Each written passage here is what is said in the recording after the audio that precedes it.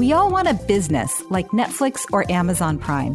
Businesses where once a customer engages with them, it becomes automatic and a part of their lifestyle from then on. But how do you build that forever transaction? I'm Robbie Kellman Baxter, and I have been studying subscription and membership models for nearly 20 years.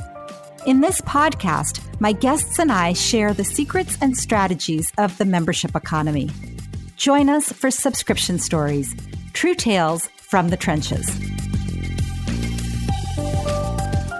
In my work with subscription and membership models, one of the books that influenced me the most was Free, The Future of a Radical Price.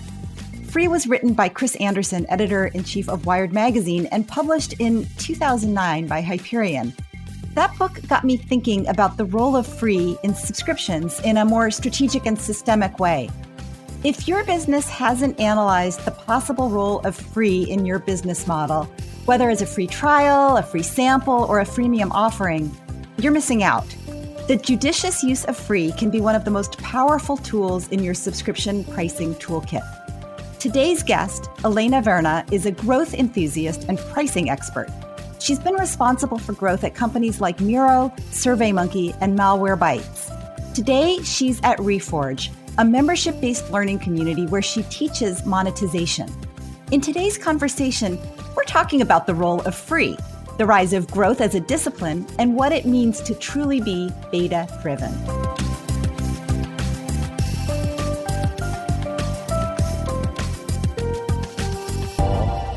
Welcome to Subscription Stories, Elena. Thank you for having me, Robbie. Glad to be here. So you're an entrepreneur in residence at Reforge and a teacher. And Reforge is a learning community with a tagline where tech comes to scale. What are you teaching in your monetization class? What I teach on monetization is everything that I've learned, not only from talking to other incredible leaders at those companies, but also experienced myself through my work at SurveyMonkey, Malwarebytes, Miro, or a slew of advising companies that I've been engaged with. And how do you come off from not just having a success moment, an intuition, a theory that you're going to go and fix your or improve your monetization model, but how do you apply a scalable framework where you can make data-driven decisions and then you can apply scientific method in order to find the best possible monetization model for your company? And this comes from many, many patterns, many instances of what success and failure actually looks like, and really putting it into place where it's applicable to any industry, it's applicable to any business, because fundamentals, the skeleton of it is actually fairly similar. It's just there is different evidence that augments some of the decision making that you have to do. But it's really exciting to bring people away from just looking at monetization as the price and pull them out into say monetization is an ecosystem that drives your acquisition, that drives your retention, that defines your growth model for the business. And the more you tie it together, where the value that you can get out of the monetization is closely aligned to the value that you're getting to customer, the better your business is going to be in the long term. You brought up a bunch of really important points that I want to just emphasize. One of them is that a lot of what you're teaching comes from the trenches. It comes from working with a variety of companies, not just one, not just academically, but actually trying to come up with the right pricing strategy, the right retention strategy, the right acquisition strategy to optimize revenue. A lot of different companies and building out frameworks. That combination, I think, of being in the trenches and then taking all that data and trying to come up with frameworks that can be used by different organizations, I think is really, really tricky. And I think a lot of entrepreneurs think that because they've had one success, they're all good. Yeah, it's tricky from multiple perspectives because just because you had that one success does not mean that success is scalable. You might have had luck, and that's incredible. It's incredible if you had luck, but it's important to actually understand why that success occurred and don't spend a lot of time doing it. We just take it for granted, and then we want to replicate it in the next business or the next company that we go and work on. And that's not always the case. You actually need to understand why it's happening. And then most importantly, we look at the revenue growth as a success metric, as an outcome, as an actual input into our decision making, versus revenue comes at the end of creating incredible experience for your customers. So if you don't put revenue in perspective, and if you rely on just few data points of successes that you've had, you actually have a really big probability of failure going forward, because you haven't created patterns around it, and you're really still fundamentally acting on intuition. And what intuition unfortunately creates is a huge perception versus reality gap for your customers, because you don't fully understand through quantitative, qualitative, or experimentation data sets of where the opportunity is, and you're following your intuition, which is guided by your historical experiences, which can be flawed, especially if the inputs in the previous company were completely different into that decision-making framework. So I had as a guest last season, Hunter Madeley, who is the CEO of Vena. And he had, like you, been at multiple successful companies and talked a lot about the risk of bringing the playbook from the prior company and handing it out to the new team and saying, this is how we're going to do things. How do you teach people to manage their intuitions, which did get them pretty far, with data? Sort of, how do you balance that? Because if you're completely data driven and you don't go with any hunches or any intuition, I think you run the risk of never making any leaps forward. Stalling your innovation. Exactly. Stalling your innovation. So how do you balance that? What do you teach at your class? What's your point of view on intuition versus data? I think both are important, exactly like you said. However, to me, it's important to understand why my intuition worked. There's always inputs into my intuition. Some of them are quantitative, some of them are qualitative. I think it's great to have a fantastic intuition, but people that have great intuition are usually understand the decision-making pattern that happens in their brain, maybe some subconscious level, but there are still inputs that go into your intuition. And if you have just a gut feeling, but it's completely unsubstantiated by anything, that's great, but that's not replicatable, and it's not scalable, and it's not sustainable. So to me, it's always reverse engineering some of the decisions that our company were making to understand what are the inputs that actually led into it. What were the right assumptions? What were the wrong assumptions? Just to create that sustainable, scalable growth, because then you need to be able to drive those intuitions, so to speak, in quotation marks, at the sustainable, predictable level going forward. Your intuition goes into your hypothesis. I have a feeling this is going to work.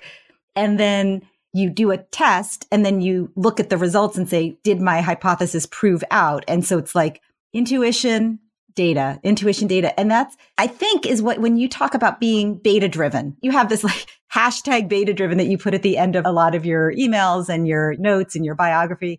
Is that what you mean by being beta driven? I think for me personally, it goes even further than that. I think it's extremely important to make decisions forward based on what happened in the past. If we don't learn from our history, if we don't learn from the data that we have, how can we do best predictions of what's going to work in the future? Because otherwise, we're not learning from what happened in the past. And that's why being data-driven is so near and dear my heart. I want to evolve. I want to evolve myself. I want to evolve the company. I want to evolve the industry. But for that, we need to learn from the past, what worked, what didn't, and then move forward and take appropriate risks when they're justified. But if we don't look at what happened in data, which data is always historical, there's very little data that can predict things for you very accurately. But if you're not looking at historical data, then you're just missing a really big part of validation for some of the decisions that you need to make. And it blows my mind when people disregard it, or they just say, no, I just want to go and follow my intuition. This is an input. I'm not saying you have to make a decision on this input, but I'm saying that it has to be an input in your decision making. And then you can add any other assumptions that you want to make on top of it. But without it, you're just shooting in the dark. Why shoot in the dark if there is already light that you can turn on so you can know which direction to go? Can you give me an example of a time that you combined your intuition with data to make a good decision? I'll give an example of Netlify, which is the company that I'm working and advising at right now. We have and collecting a lot of data of how our monetization model at Netlify is working with our developer user base. There's some places that it works wonderfully. There are some places that is very clear there is a lack of product market fit in our monetization model to certain use cases. And it's very important to understand what works and what doesn't in order for us to take a next step of evolution in monetizing our platform at Netlify.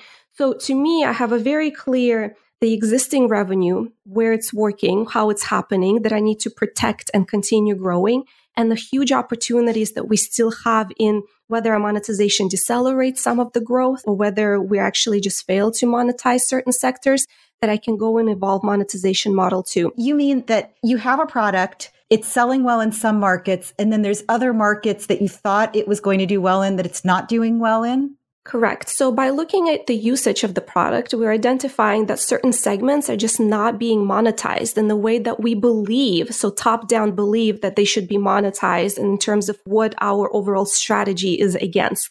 So you have areas and segments and markets that it's working in wonderfully, and then certain areas that we think it should be working in, but it's not. And understanding why it's not working and then evolving the monetization model to both encompass to existing segments that it's working for because we don't want to alienate anybody, but then also evolve it to the point where actually it works for all of the segments that we want to monetize within our user base is extremely important. Because otherwise, I can just change it to whatever I feel my intuition, the most simplistic version, so to speak, that I want. But then I have a high risk of losing existing revenue. I have a high risk of not even capturing new opportunity in revenue. So the full understanding of where your monetization model is actually working or not becomes the crucial decision factor in terms of how to continuously evolve and grow the company. What I like about that example is that you broke down between we thought it was going to work here, here, and here. It's working here, but not in the other places. We're going to set the successful thing aside and understand why we were successful there so that we don't damage it.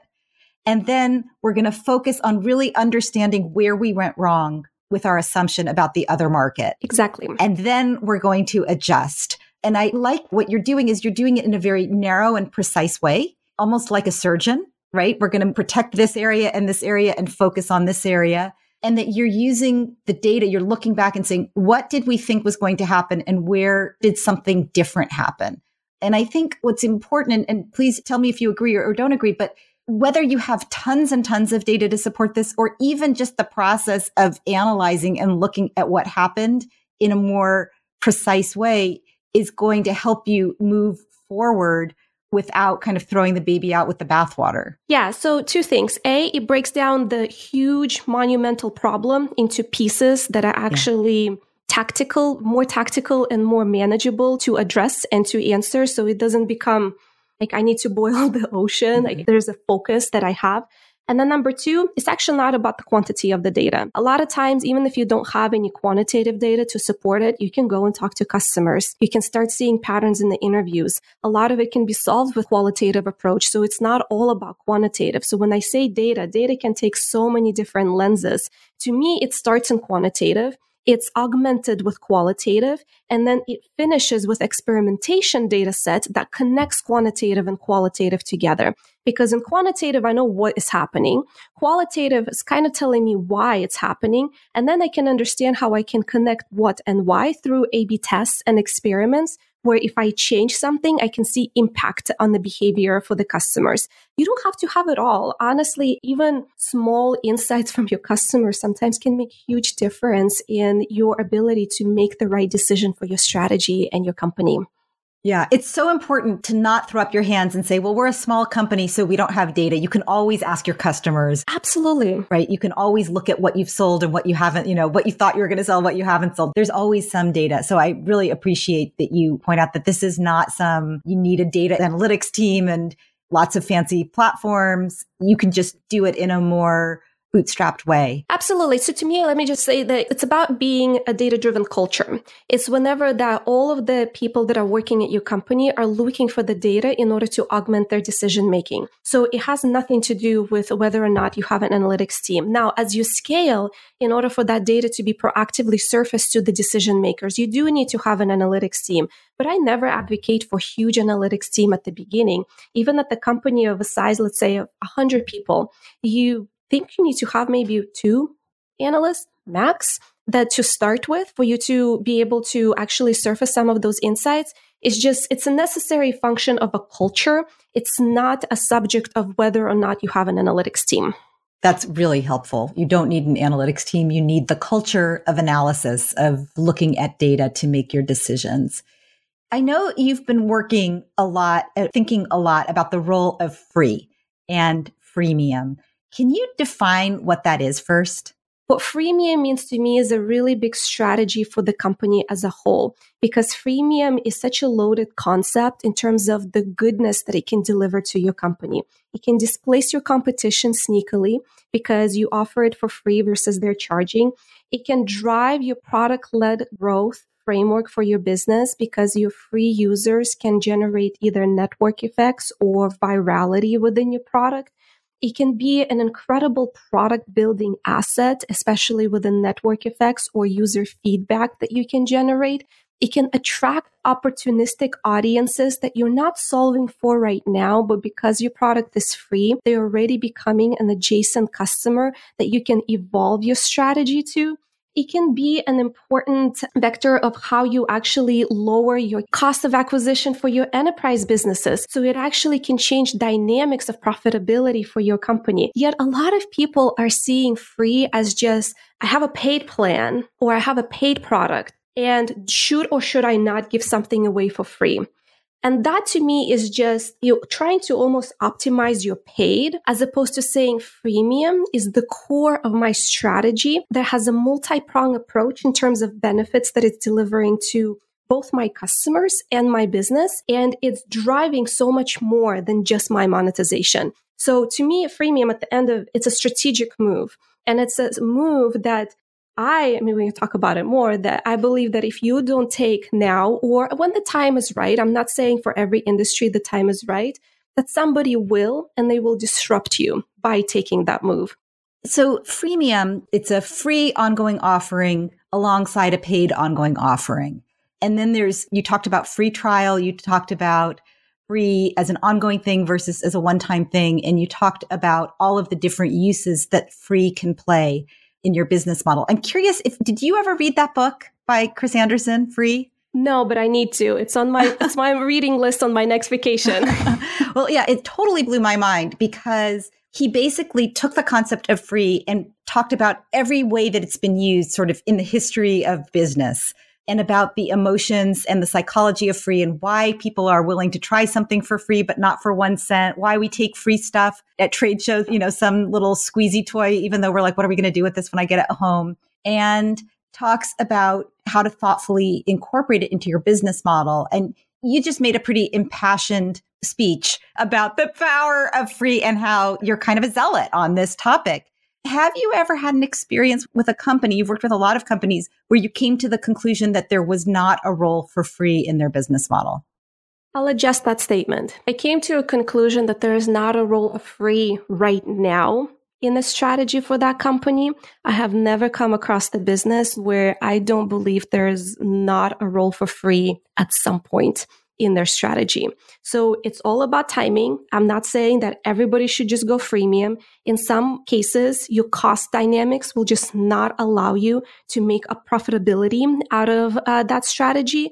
But all of our costs are continuously going down. We're becoming more and more efficient. We're becoming more and more effective. So at some point, the dynamics in the equation start to make sense. Is it for everyone now? No. But I have never come across the business that I would not be able to envision some sort of free version some point in the future if they want to either launch or if they want to displace a competitor going up or down the market. So you and I have both worked with SurveyMonkey. I worked with them really early on my journey to understanding subscription models. They were the second client. I had Netflix first and SurveyMonkey second. And those were two really formative experiences in terms of thinking about what makes subscription models work, and more specifically, the role of free. Because, as you know, Netflix has a trial, which they're in some places actually doing away with, 2-week free trial. SurveyMonkey has both free trials and they also have a freemium model where you can basically use a version of their product for free forever and get tremendous value without ever paying them a cent. And I featured them. I featured SurveyMonkey in my first book in the chapter on pricing. And I'm really curious, when I worked with them, they were going from one paid offering to 3. Today, they have like multiple personal options and business options and free options. And I'm curious kind of what you make of their pricing journey and what, if anything, your pricing philosophy would say about some of the choices that they've made. So SurveyMonkey, when they started, their main competition was really paper. So paper surveys. What does it take for you to create paper surveys? Nothing. You maybe download a template or you write something up in Docs and you print it. So it's the cost of paper. Maybe it's the cost of printing. So they had to go and change fundamental habits of how people surveying market, which is a pretty big ask. So all of a sudden, instead of handing out these papers, I have to ask you to go into this link and submit your answers. There's so many more efficiency and effectiveness gains. It's so much better for the planet. It's so much more scalable way of collecting feedback, but it's a fundamental change of habit that already exists. When you're going up against changing existing habit, user habit, you need to think really hard about every single friction that you will introduce along that journey. And pricing, where you have to pay for something, is one of the biggest frictions in customer psychology and customers' mind. They will give it a try if it's free and if there's no friction. They will, especially more of a pioneer personas within us, they will go and they will attempt it. But the moment the paywall comes up, and especially if I have not seen that this way is actually better than my old way, then forget it. They will never get an adoption and they would never actually enter the market and scale to the point that they've scaled now. So SurveyMonkey was extremely smart from the beginning, even though they were bootstrapped, going with freemium offering to market because they understood that they need to change fundamental user habits and they needed to lower that friction and monetize on more complex use cases from segments that were a lot more price insensitive, that wouldn't mind paying for it, but they still saw the value through freemium offering. So they have 2 types of personas. One is the type of people that will never pay, and that's okay. They actually drive so much more virality and casual contact through distributing surveys to respondents, and our respondents are aware of SurveyMonkey brand. And then there's a second segment where people actually get the value. They get to the aha moment within the product, and then they go pay. So it's a lot more monetized on usage compared to being monetized right at the beginning before I actually have an understanding of my probability to materialize the value that the product can deliver. There's a couple of important things that I want to tease out. So one of them is, in the case of SurveyMonkey, they started with free. They had the freemium offering first, and then as they identified segments that could benefit from additional features, additional services, they created kind of higher level tiers. I remember them looking at professional market researchers, for example, who said, I'll pay a premium to be able to store my data, or enterprises that said, we'll pay a premium to have all of our surveys with the same design, with our own design on it. Things like that, these new features that they're getting on top of that. But you talked about the starting point being get it out there for free so people get used to doing their surveys digitally. And so it's free, and then that leads to paid. But the opposite is also true, that many organizations find that they have a product, like you talked about Google. There are a lot of personal productivity apps out there, a lot of subscription-based or ongoing-based productivity apps that find themselves competing with Google Docs and saying they're giving it away for free. For them, it's almost a loss leader because of the way that Google uses free in their business model versus the way that I use free in my business model. And suddenly I have to match my competition. So that's where you go from paid to free. And I agree with you that in both cases, it's forcing innovation and the customer does benefit. But it's interesting to think about how it can go both ways. You can go from free to paid. You can also be forced to go from paid to free.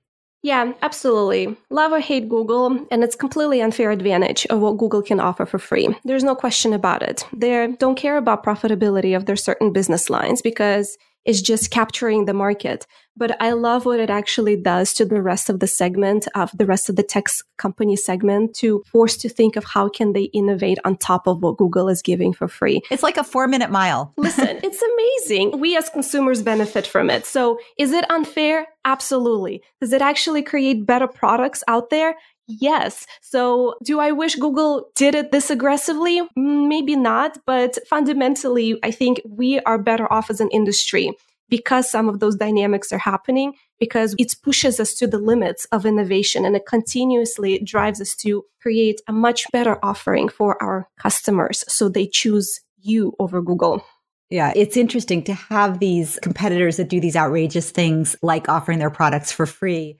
It does force more creativity, more discipline among the rest of us. One of the things that I've noticed is, you and I are both here in Silicon Valley, where a lot of companies are venture backed. And that gives them a big runway before they have to make money. They can say, this is the vision. And these, like you talked about, monetization is not just about your price. It's about the strategy to get to revenue. And this, saying we're going to give some things away for free today because tomorrow we're going to own the market, or we're giving things away for free to build adoption, to create habits, and we'll generate revenue tomorrow.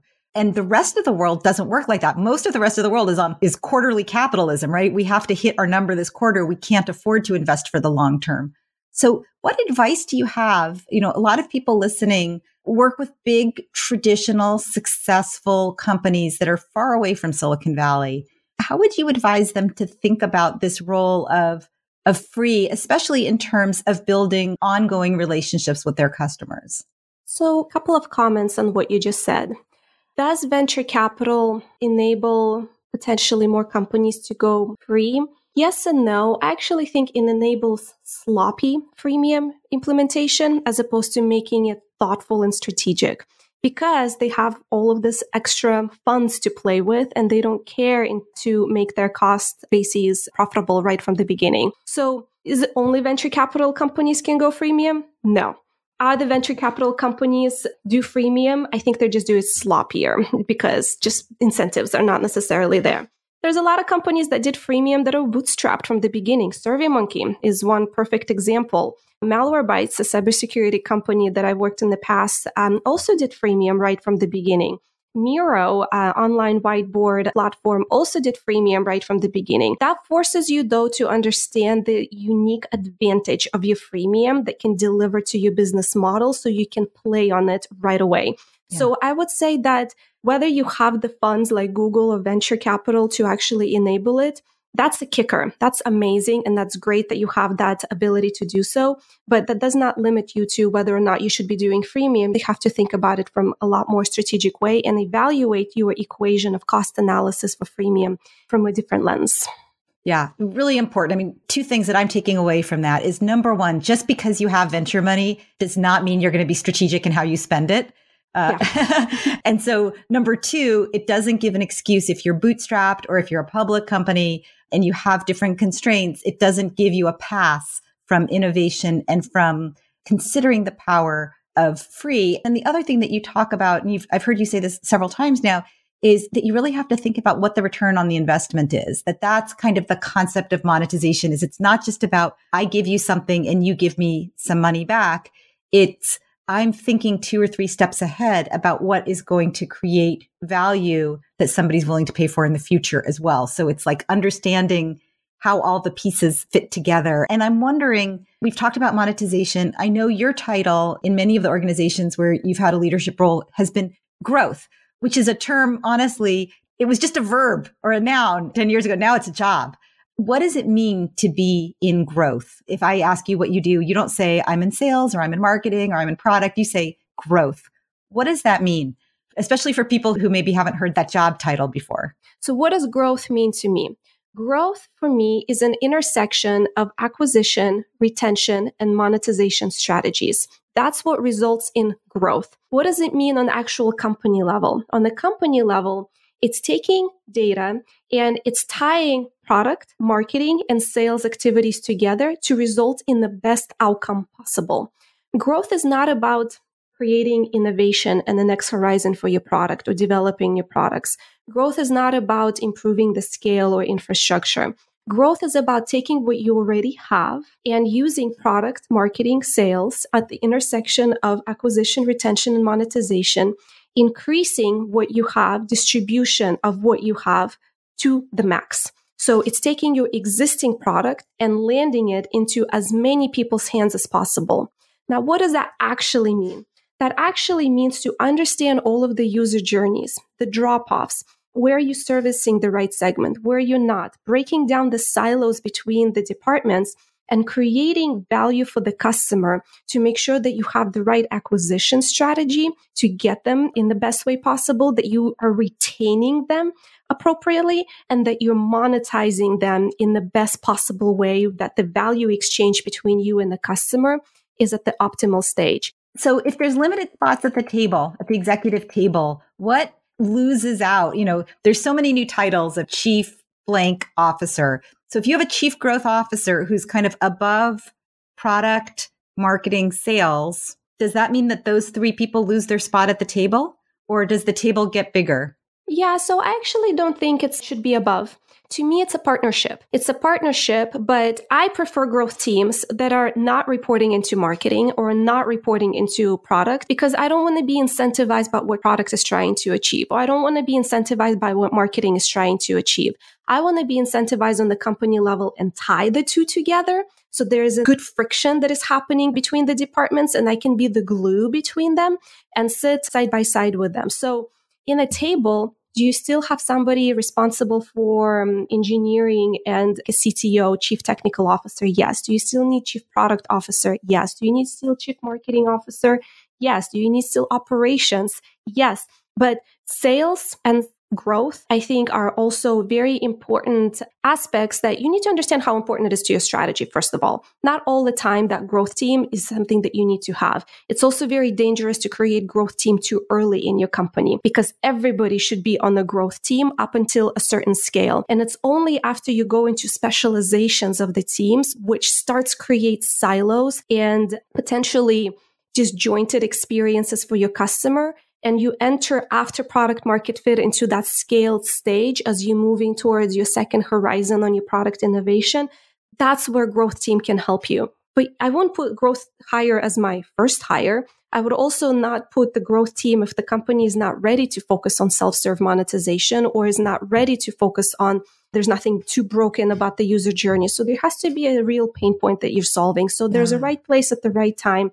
And depending on what your growth model is, growth can sit closer to marketing or growth can sit closer to product. But it's one of those roles that I'm most confused about myself, because it means so many different things across different companies. Like head of marketing is pretty standardized definition across company to company. Head of growth can mean a slew of things from one company to next. And it's one of the most encompassing titles because it fundamentally says this is how this company grows, and how the company grows, aka its growth model, is very authentic and local decision on each company, even in the same space, even in the same industry, because that's their competitive advantage most of the time. The two takeaways I have from what you said, for me personally, so one of them is that you don't need a growth person at the beginning. You need a growth person when you reach a certain level and you're trying to get to the next level. And I'm curious what that level is. So hold that thought.